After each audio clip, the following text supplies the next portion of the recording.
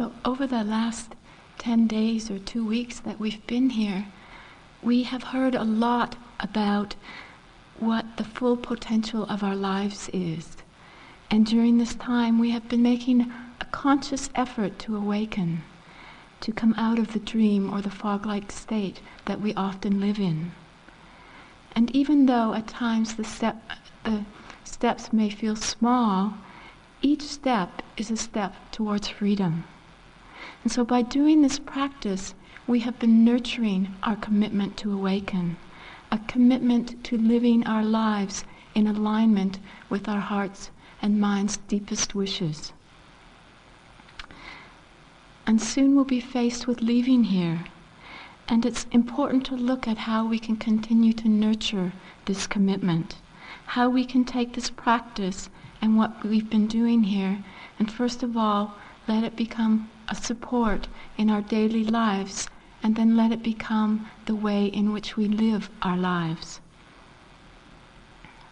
I know when I first began doing this practice, the main criteria for me was that it be a practice that assisted me in my daily life, that brought some clarity to the situations I encountered. And so tonight I'd like to speak a bit about extending this practice that we've been doing here, sitting on the cushion, and extending it into our daily lives.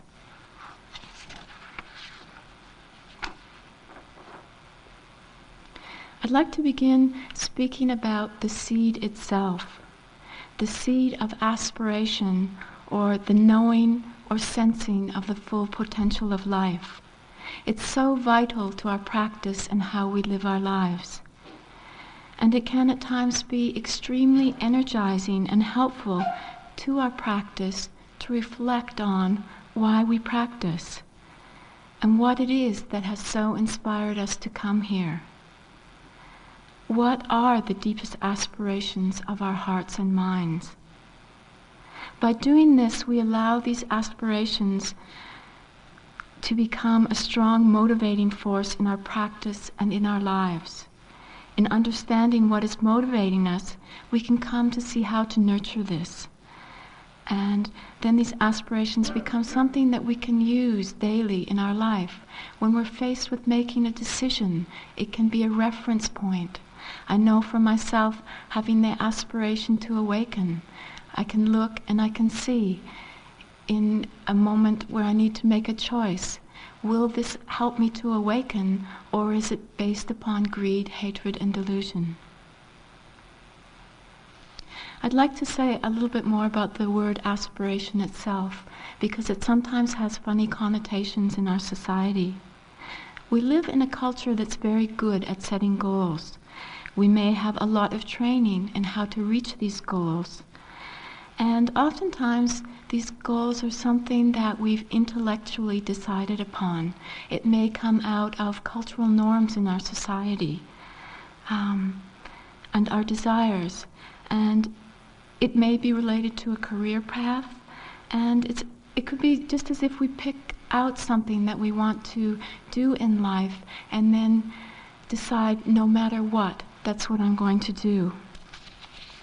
And so often this is based upon some external kind of fulfillment, and the mind becomes constricted around the goal, what we want to achieve. And in a sense, it's a closing down of the mind and losing any sense of what's skillful or unskillful. And I'd like to share a story about one aspiration that is based on external fulfillment. Apparently there is an award that is given out each year which is called the Darwin Award. And it's given to the person who did the gene pool the biggest service by killing or injuring themselves in the most extraordinarily stupid way. So this is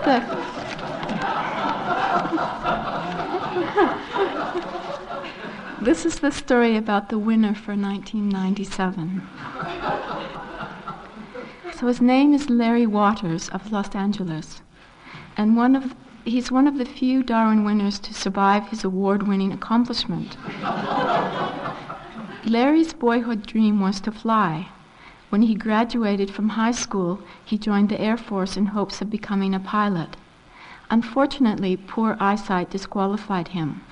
When he was finally discharged, he had to satisfy himself with watching jets fly over his backyard. One day, Larry had a bright idea. He decided to fly. He went to the local Army-Navy surplus store and purchased 45 weather balloons and several tanks of helium.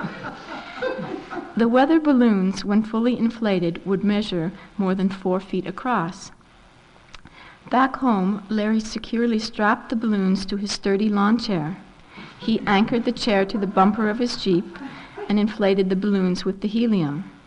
He climbed on for a test while it was still only a few feet above the ground. Satisfied it would work, Larry packed several sandwiches and a 6-pack of Miller Lite, loaded his pellet gun, figuring he could pop a few balloons when it was time to descend, and went back to the floating the lawn chair. He tied himself in along with his pellet gun and provisions. Larry's plan was to lazily float up to a height of about 30 feet above his backyard after severing the anchor, and in a few hours come back down. Things didn't quite work out that way. When he cut the cord anchoring the lawn chair to his Jeep, he didn't float lazily up to 30 feet or so. Instead, he streaked into the LA sky as if shot from a cannon. He didn't level out at 30 feet, nor did he level off at 100 feet. After climbing and climbing, he leveled off at 11,000 feet.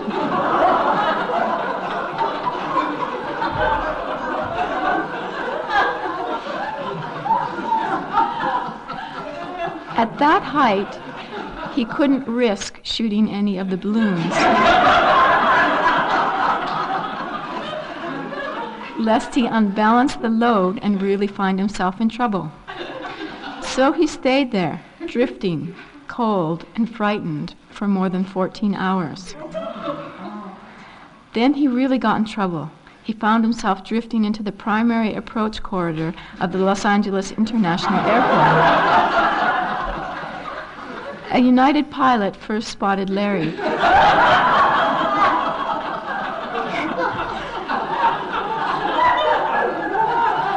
He radioed the tower and described passing a guy in a lawn chair. He described passing a guy in a lawn chair with a gun.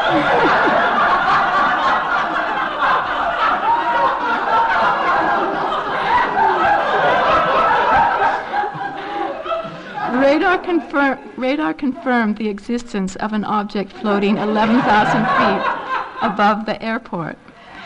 LAX emergency procedures swung into full alert, and a helicopter was dispatched to investigate. LAX is right on the ocean. Night was falling, and the offshore breeze began to blow. It carried Larry out to sea with the helicopter in hot pursuit.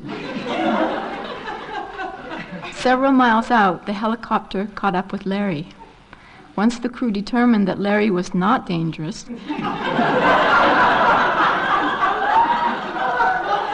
they attempted to close in for a rescue, but the draft on the blades would push Larry away whenever they neared. Finally, the helicopter ascended to a position several hundred feet above Larry and lowered a rescue line. Larry snagged the line and was hauled back to shore. The difficult maneuver was flawlessly executed by the helicopter crew. As soon as Larry was hauled to the earth, he was arrested by waiting members of the Los Angeles Police Department for violating LAX airspace. As he was led away in handcuffs, a reporter dispatched to cover the daring rescue asked why he had done it. Larry stopped, turned, and replied nonchalantly, "A man just can't sit around."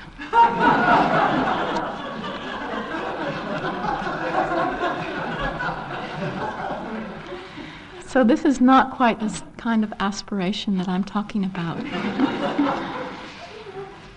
And when I'm using the word aspirations, I often think of the energy of rising up, of rising up to inhabit our full potential, of the qualities that we inhabit in doing so.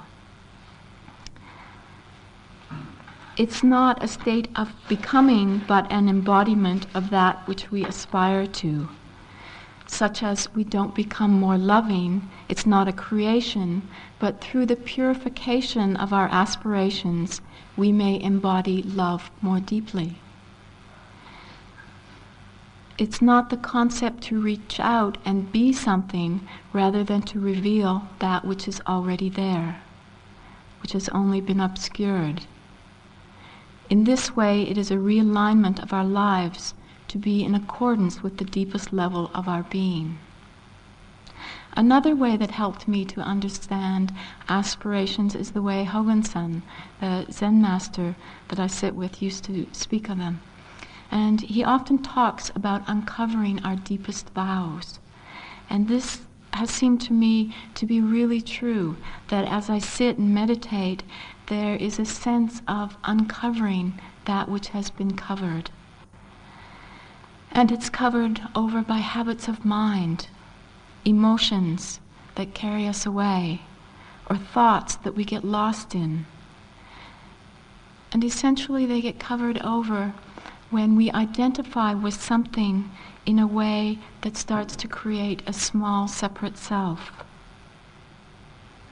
And through our practice, we're able to see through the delusion of these states, to become less enchanted by our desires, and in letting go, or simply not being moved by them, our deepest vows become revealed. It's crucial that we nurture these aspirations, or they become some ideological concept that can drive us crazy as we fail to live up to them. In this way, they become just another way to beat ourselves up, to tell ourselves that we're not good enough. And it becomes that brutal should in our mind that we have a way of torturing ourselves with. At the beginning of this year, I was in Northampton, and as I was walking down the street, there was a street musician there, and in his box he had a sign that said, "May your suffering last as long as your New Year's resolutions." And when our New Year's resolutions become that brutal should, we lose our inspiration. Or else we may just leave these aspirations to wither and die, and we begin to listlessly move through life, shying away from anything that may awaken us, growing more and more numb to life itself. And this can lead to states of guilt and remorse, which in the worst case we don't face until the time of death. And then we may look upon our lives with a lot of sorrow and despair. Just recently, a friend of mine who's a hospice worker was talking about an experience that he had. He was working in the hospice where this woman came in who had been married for 65 years, and she was about to die. And her husband was there too, and she said in the 65 years of her marriage that he had never had the ability to show his affection to her. And now that she was about to die, he was totally there for her and couldn't stop expressing this affection. In some way, he was very fortunate. Many times death comes without our knowing it's about to arrive, and we don't have those final moments to express what's in our hearts. But hopefully we can learn to be connected in a way that we don't need to wait 65 years to do this.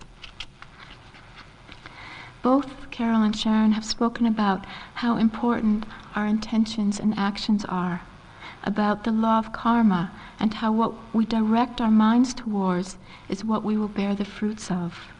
And if we keep looking towards unwholesome, habituated patterns of greed, hatred, and delusion, this is what we will come to bear the fruits of.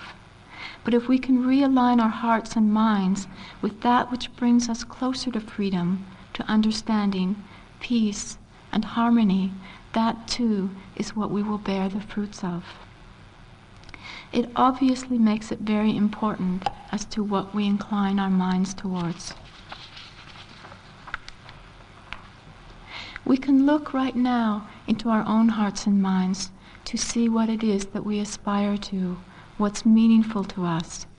And we can be honest with ourselves. There's no right answer. Each person's expression is probably quite unique. And yet when we look into our spiritual journeys, there's probably something quite universal in our ultimate aspirations. In our own language, we may find something like desire for greater happiness, peacefulness, understanding, or the aspiration to be liberated, to be free. It's important that we let the voice be our own, not what we think we should aspire to. It needs to be something that speaks to us in our own language. Recently, someone expressed it to me as getting out of their own way. It can be something very simple. As Sylvia mentioned the other night, the Dalai Lama says, "My religion is kindness." A simple statement, and yet when we look at what kindness is, it's not simply to be nice to someone. True kindness requires that we live deeply, that we in a simple moment of kindness bring to bear the qualities of wisdom, love, compassion, and equanimity. It requires a full presence of being. It may be that our aspirations are not immediately apparent. It may take some time to understand what is fully motivating us. We can be so used to listening to the chit-chat of our minds that we fail to give the heart space to listen to from an intuitive level. Rather than forcing some outside concept, we can silently listen within. And through our practice, we begin to allow the spaciousness in which our hearts can be heard. We can then begin to live our lives from this place. For years, I would usually begin my sittings by saying, "May I be liberated for the benefit of all beings." And there was many times when this seemed very dry to me, and I would wonder, what's my problem? Don't I want to be liberated? And then one day I noticed that even though there was some dryness with these words, it directed my mind to this place of intuitive knowing. And there was a felt sense there, and maybe there was no words to express it, but it could be clearly attuned to. There's a quality of courage that is needed in moving towards our aspirations. We need to move beyond the inertia that sometimes falls into our lives when we fall into living, sustaining the status quo. And we need to move beyond our self-preserving tendencies and be willing to stand naked in the light. I know there's many times in my life when I came directly into contact with a feeling of smallness when I was faced with a situation that challenged me deeply. One such time I was involved in a meditation center, and I'd only been there a very short period of time when I was asked to manage the center. And it was a big job with a lot of responsibility. And I just remember so clearly how I would have this feeling of just being a very tiny little person in a very big job. And there was times when I wanted to crawl back into my hole, times when I didn't like what I had to do. And in many ways it forced me to let go of my preferences. And this was possible through remembering what it was I was doing and why I was doing it. By keeping in touch with what was motivating me, I had a bigger picture than just being involved in satisfying my preferences. I suspect many of us have at many times in our lives been put in a position where we really felt challenged. And there's no question that it's a challenge to wake up out of our habituated patterns. They've been around a very long time. And sometimes it's seemingly more comfortable not to try than to try and feel as if one has fallen short. I know when I was a child, I would often begin things and then the fear of failure would stop me. It was as if I was afraid that if I tried, I might discover that I really was no good, or the fear of discovering what my shortcomings were. During my teenage years, there was two people that really inspired me to have courage in following the aspirations of my heart. And I came into contact with these two people at a very difficult time in my life. I had become very disillusioned with the world and all its seeming injustices, and I was quite angry and felt quite alienated. And at that time I was having trouble going to school. I mean, I would walk up the steps to the school each day, and then a part of me just couldn't face it again. And so I would go and I would sit by the river, and it was a very pretty river with lots of trees around it, and yet in the background was the city was right there, and the hum of the city. And as I sat there each day and just watching the river flowing and the comings and goings of the life there was these two people that were frequently there. And by the standards of society, these people would probably be termed to be failures. And one of them was a bag lady, and the other was probably something we would call a bum. So the bag lady would come every day, and she would pick up treasures that she found that other people had discarded. And the bum would come in his ragged clothes, and he would just sit on this bench, and he would bring with him a bag to feed the birds. And he'd sit there and he'd feed the birds for hours. And sometimes people would come along and he'd just have a chat with them. And what I really started to sense from these people was that they had some kind of peace and tranquility, that they had something which I didn't see in a lot of the other people around me. And I just looked at them one day and I thought, if this is the worst that can happen to me, what do I have to lose? I felt in some way that they were my own heavenly messengers, that they brought to me a message of having courage to begin to understand life, to follow my heart.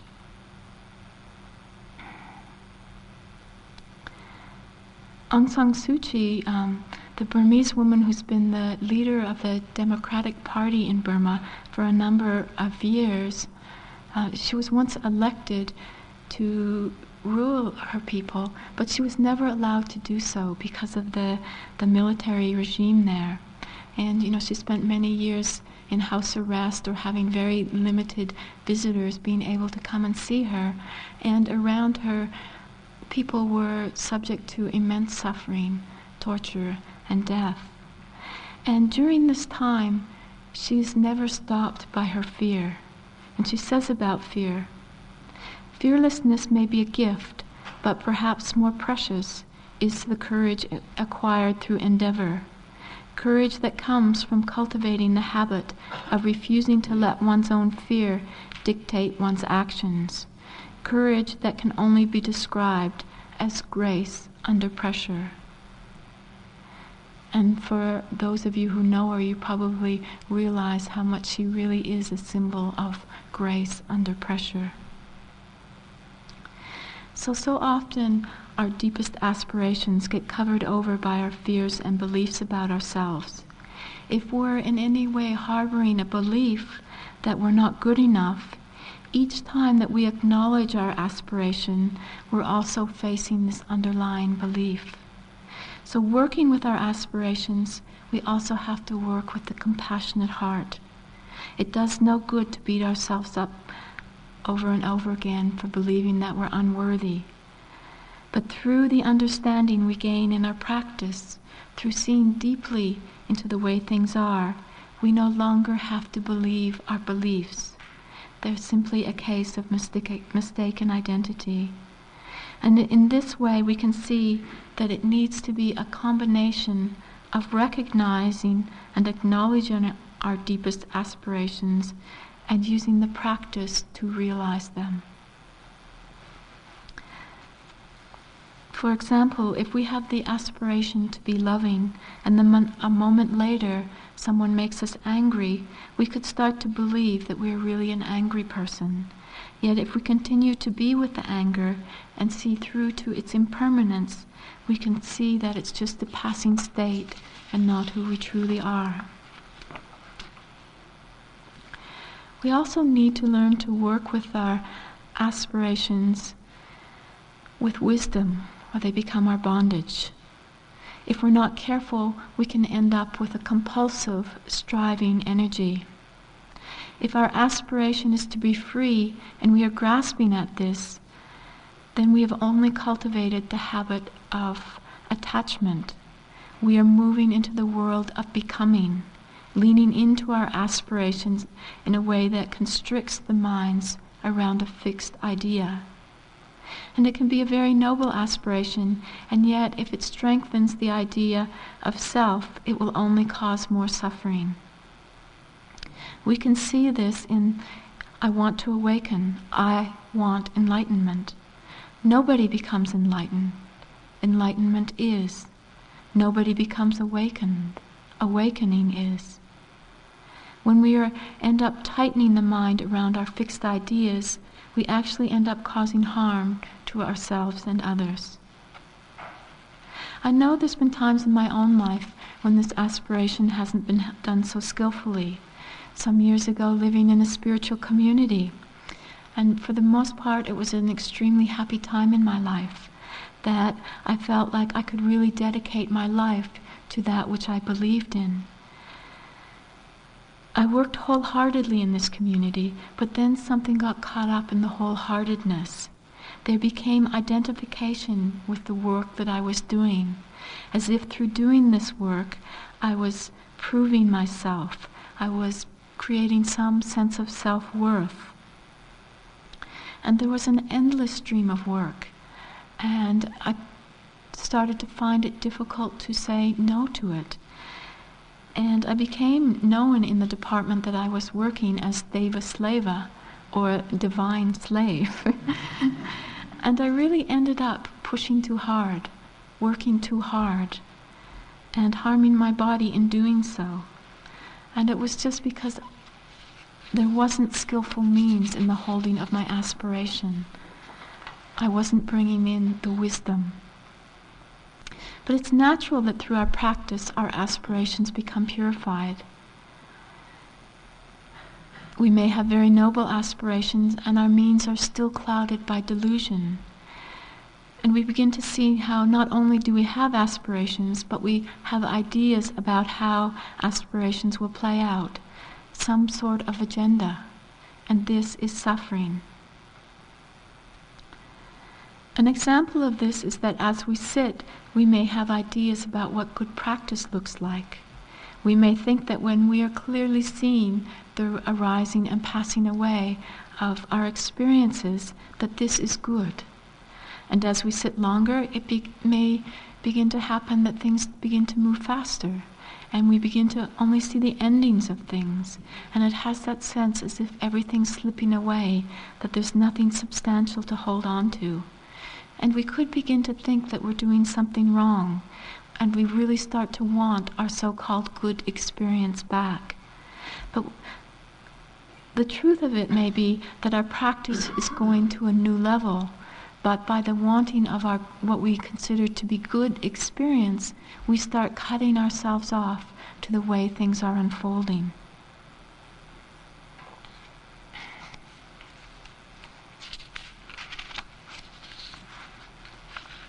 So one of our jobs in practice is to learn to hold both our deepest aspirations in a way that energizes our practice and still have an acceptance and surrender to the unfolding of our paths or the unfolding of the Dharma. It is the holding of the two sides of a coin. We point ourselves in the direction of our aspirations, and then with wholeheartedness and dedication simply do the best that we can, responding to life as it is through skillful means.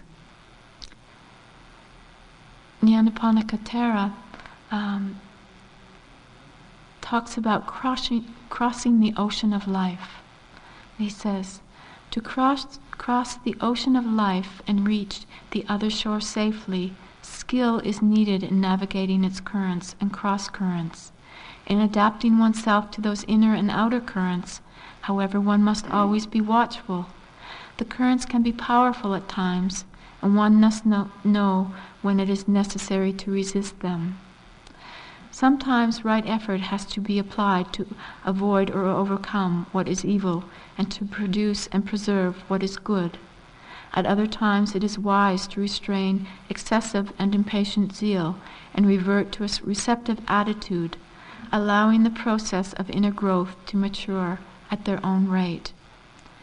By wisely directed adaptation, we can learn to give full weight to the both sides of every situation, to the duality in our own nature and in the objective circumstances we face. Only by confronting and understanding the two sides within one's own experience can one master and finally transcend them. Learning to recognize when our zeal becomes unbalanced. We experience it in our practice when we are pushing too hard to get somewhere, maybe wanting some painful state to be finished with, and noting it so it will disappear.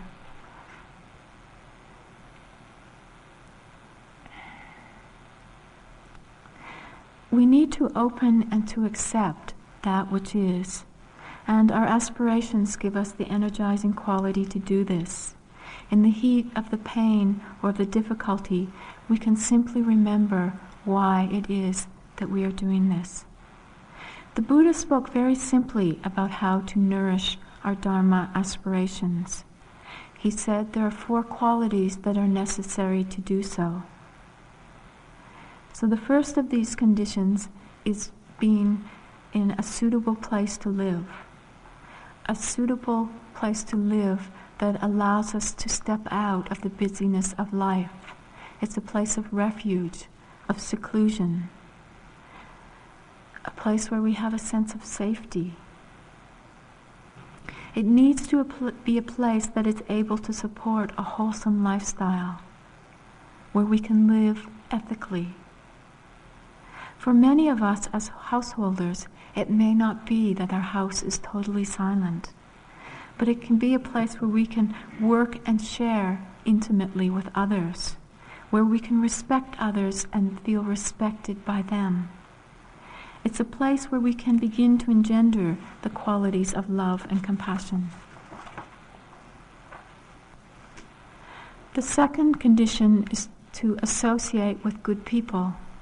I'm sure that we all know the difference between being with people who are on a destructive path and in being with people who have like-minded aspirations. When we're with people who live carelessly, it's easy to fall into step with them, that we may not want to make waves in the water, or we just simply begin to have our mind clouded by what they're feeling or acting.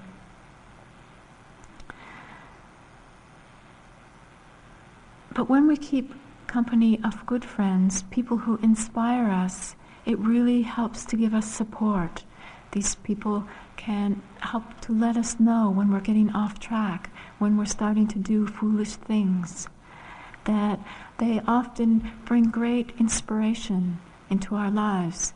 When I was practicing in Burma, I was sharing a room with a Swiss woman who had ordained as a nun, and she just had such a strength and commitment to her practice that each time I walked into the room where she was, I was just reminded instantly to be more mindful, to be present, just simply by her presence. I'm sure we've experienced this support as we sit here, that, in times of great difficulty, it's been the people sitting around us that have really helped us to hang in there with it. Sometimes I think we tend to overlook that taking refuge in the Sangha is the third of the triple gems.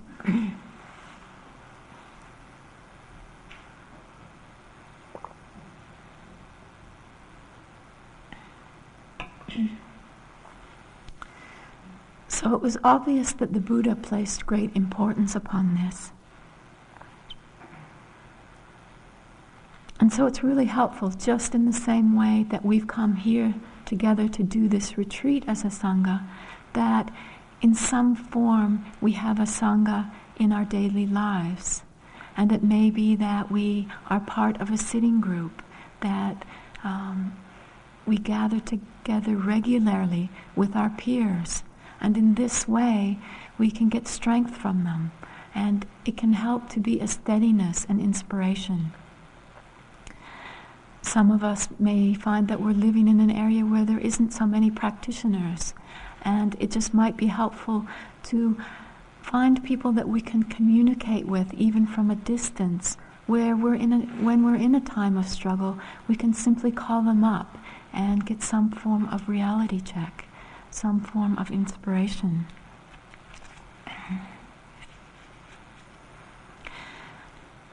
And oftentimes in coming together as a Sangha, there can be difficulties. It's not always easy. But instead of waiting for the perfect Sangha, we can use the situation that we're in to further our practice, to use it as practice. In the same way that we've been working with difficult states here, we can be working with difficult people within our Sangha. Here we may have found that if it's not one thing, it's another. And at home we may find if it's not one person, it's another. But we can simply learn to work with these situations.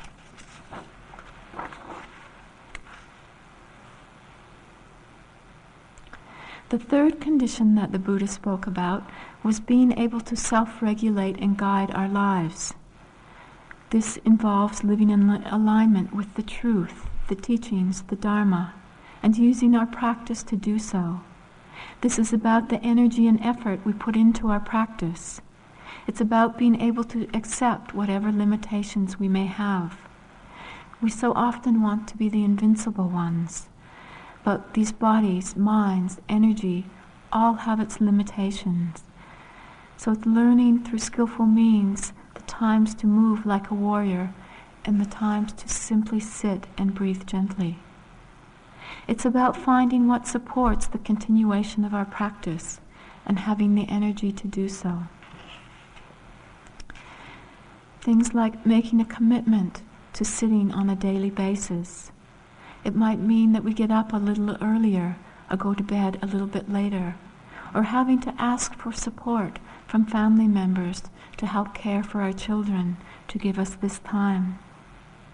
And the length of time can vary for each one of us according to the conditions in our life.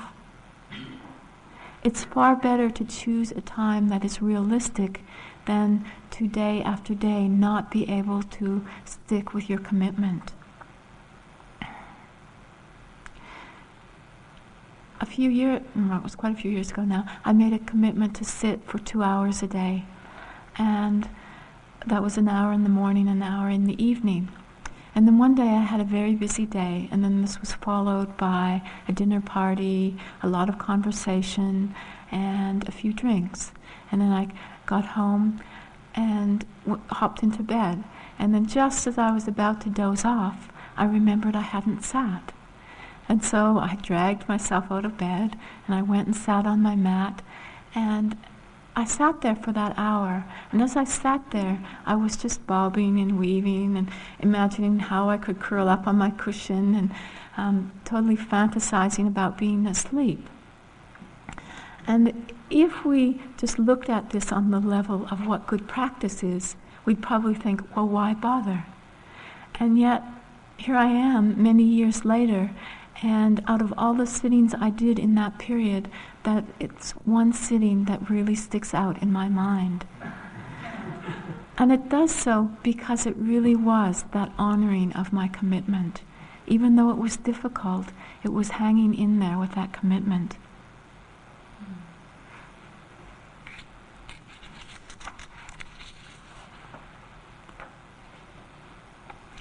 And this also brings up the point of not judging our sittings. That as we move back into daily life and it becomes a lot more hectic, that we might find, if we sit at the end of a day, that we're just replaying the day, that there's a lot of thoughts, maybe start obsessively planning in the future. And at this time, that was what my sittings often looked like. And yet, just by continuing, it was not long before I started to feel just a little bit more spaciousness in my life in chaotic moments, that I was just not quite so quick to retaliate with anger when things happened that I didn't like. And sitting is not the only way to continue our practice. We've worked a lot with walking during this retreat, and walking can continue to be a strong anchor in our lives. We do a lot of it, and we can just let that be a time of practice. IMS is full of hallways, and through my daily life I'm often moving through these hallways. And so I just started to make it a practice to remember each time that I hit a hallway to walk, to simply walk. And also have found it that, in walking down a busy street and maybe having many things to do, if in a moment I can just remember that what I'm really doing is walking, I can feel this great weight of the world drop from my shoulders, and I'm simply walking. And it's certainly easier said than done. The remembering is the difficult part. I used to judge myself fiercely for gaps in mindfulness, noticing each time how long it had been that I had forgotten. And then one day I shifted this to remembering, and then there was joy and delight, and once again the opportunity to be present.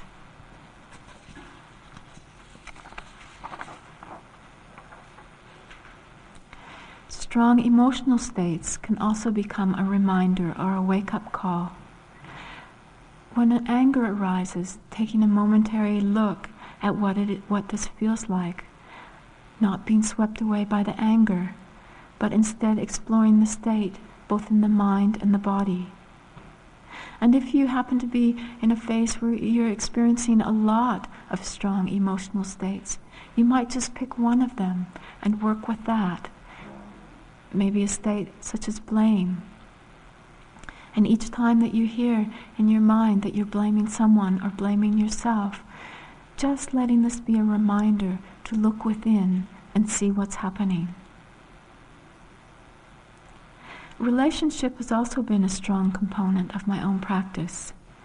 It's been of assistance both as a mirror to cultivate mindfulness and as a practice of loving kindness.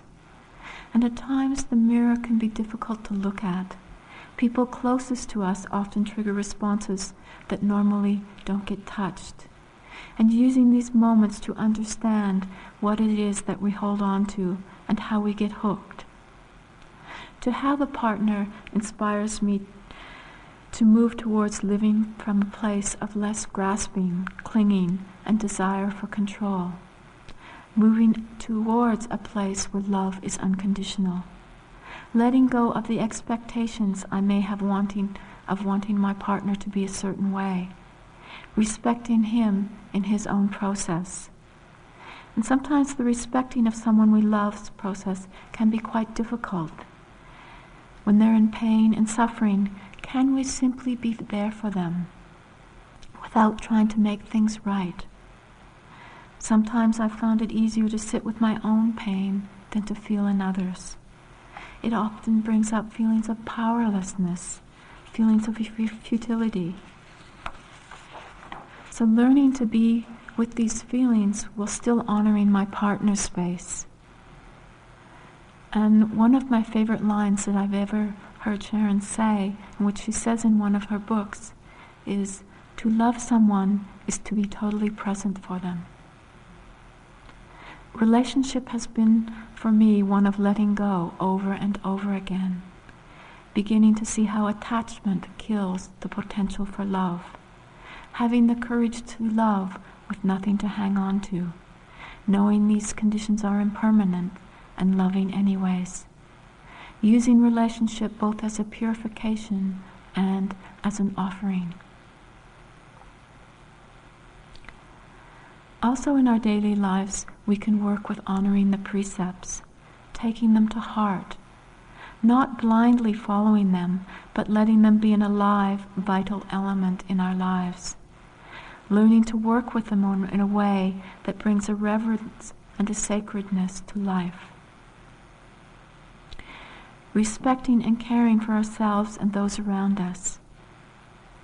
There may be one of the precepts in particular that we feel drawn to work with.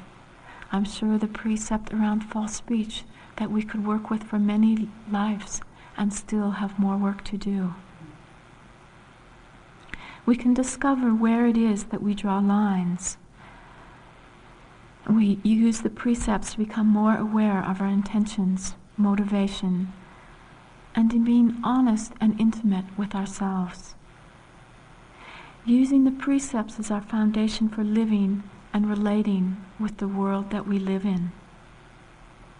By cultivating thoughts and actions to come from a place of non-greed, non-hatred, and non-delusion. The fourth condition that the Buddha spoke about was previous good work or actions. This again returns us to the law of cause and effect. It's said to be a rare and precious opportunity for one to be able to hear the Dharma. And if we look around this world at the vast array of conditions that one can be born into, there are many different lives that we could possibly have without having this possibility of hearing the Dharma. And then it's considered even more rare and precious to be able to practice the Dharma, even just to be able to sit here right now. And at this time there's still monks and nuns who live in Tibet in a monastery, and they don't have the same opportunity for practice due to the conditions that are present. So all of these conditions can help to remind us of the laws of cause and effect. In order to grow a garden, certain conditions need to be present. In order to come to understand our own hearts and minds, certain conditions need to be present. When we look at these conditions that are necessary, it may come to mind that something in our lives might need to change in order to support our heart's deepest wish. And this can be scary, and yet if we let the practice guide us, what we find is that we are simply letting go of that which is not serving us. In this way, we begin to simplify our lives. I know there was a time in my own life when the practice really began to affect the way that I lived, and I no longer had the same interest as many of my friends. And some of my friends found this quite difficult, and some of them started to fall away, and others became more interested in what I was doing. And at this time, my husband Edwin was not meditating, and he would watch me day after day as I would go and sit. And then one day he decided to go to a retreat with me, and since that time he's become very inspired in his own practice, even to the point of spending time ordained as a monk. And yet there was a point when I was not really sure how this was going to affect our relationship. I would go away for months at a time to practice, and I would imagine that during that time he would fall in love with another woman. And yet in my heart I knew that I had no choice but to meditate. I could feel the effect that it was having on me. And it took courage to do that. And it felt like a risk. And yet I found that there was the faith and the courage to do that was made possible through the practice itself. That the practice itself had this sense of guiding me. The interesting thing about the aspiration to awaken is that as it is combined with a growing wisdom from our practice, it keeps returning us to the moment, to the here and now. We realize the possibility of awakening is nowhere other than right here. In the very first retreat that I did with Hoganson, a Zen master, he introduced me to to koan practice. And he describes koan practice as being the ultimate question, which in itself is an answer by which one can cut off one's own karmic ego head and be born anew. And so the first day that he gave a koan, I was very excited. And I was sitting with my koan, and then bingo, there came an answer. So excitedly, I hurried off to his room and to tell him. I gave him my answer, and he got very puzzled, this very puzzled expression on his face, and he says to me, "What was the koan that I gave?" And so as I repeated it to him, he gets another puzzled expression, and he says, "No, I never gave that koan." So I sheepishly exited from the room. So the next day he gave another one, and I felt very determined once again. When he said it, it sounded so profound. And so I thought, yes, I'll sit with this question. And so I was sitting there, and after a period of time, I realized I'd forgotten all about the koan. And then I realized I'd forgotten even what the koan was. And so I once again went sheepishly back to his room, and I told him what had happened. And he looks at me, and he ever so slightly rolls his eyeballs. And then he says, "Just go and sit perfectly." And I listened to this, I took it in, and then I was a bit puzzled. I said to him, "You know, you've just given me a future." And he gets a very puzzled expression. He says, "What? How did I do that?" And I said, "Well, if I'm going to go and sit, it's going to take some time to sit perfectly." And then all of a sudden in the room, there was just these two blazing brown eyes penetrating into me. And he said, "Perfection now." I bowed and left the room. So this is a poem by the Buddhist nun Rengetsu. First steps on the long path to truth. Please do not dream your lives away. Walk on to the end. Having the courage, the patience, and the perseverance to continue on our way, moment by moment, allowing the inspiration and the energy of our aspirations to guide us to freedom. It is our heart's involvement in our practice, letting ourselves be wholeheartedly engaged in waking up, moment by moment. His Holiness the Dalai Lama, in his teaching about aspiration, says, "We must have a pure, honest, and warm-hearted motivation, and on top of that, determination, optimism, hope, and the ability not to be discouraged. The whole of humanity depends upon this motivation." Remembering that what we do in this life affects the world, what we hold as dear to our hearts can have the potential to touch the hearts of others. We can let our aspirations be not just for the benefit of ourselves, but to be for the benefit of all beings. Just in closing, I'd like to read an expression of the aspiration that has really touched me very deeply. And this is from Shantideva. It's called the 7-branch prayer. May I be a guard for those who are protectorless, a guide for those who journey on the road. For those who wish to go across the water, may I be a boat, a raft, a bridge.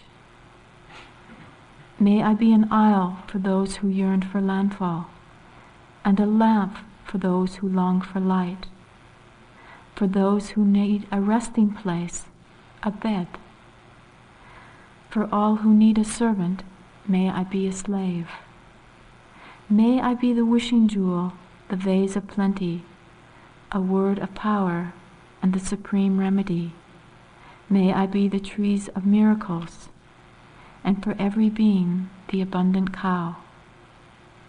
Like the great earth and the other elements, enduring as the sky itself endures, for the boundless multitude of living beings, may I be the ground and vessel of their life.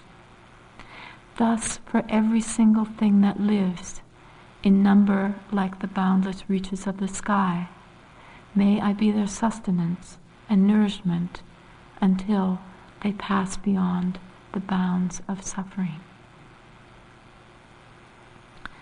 So let's sit quietly for a moment.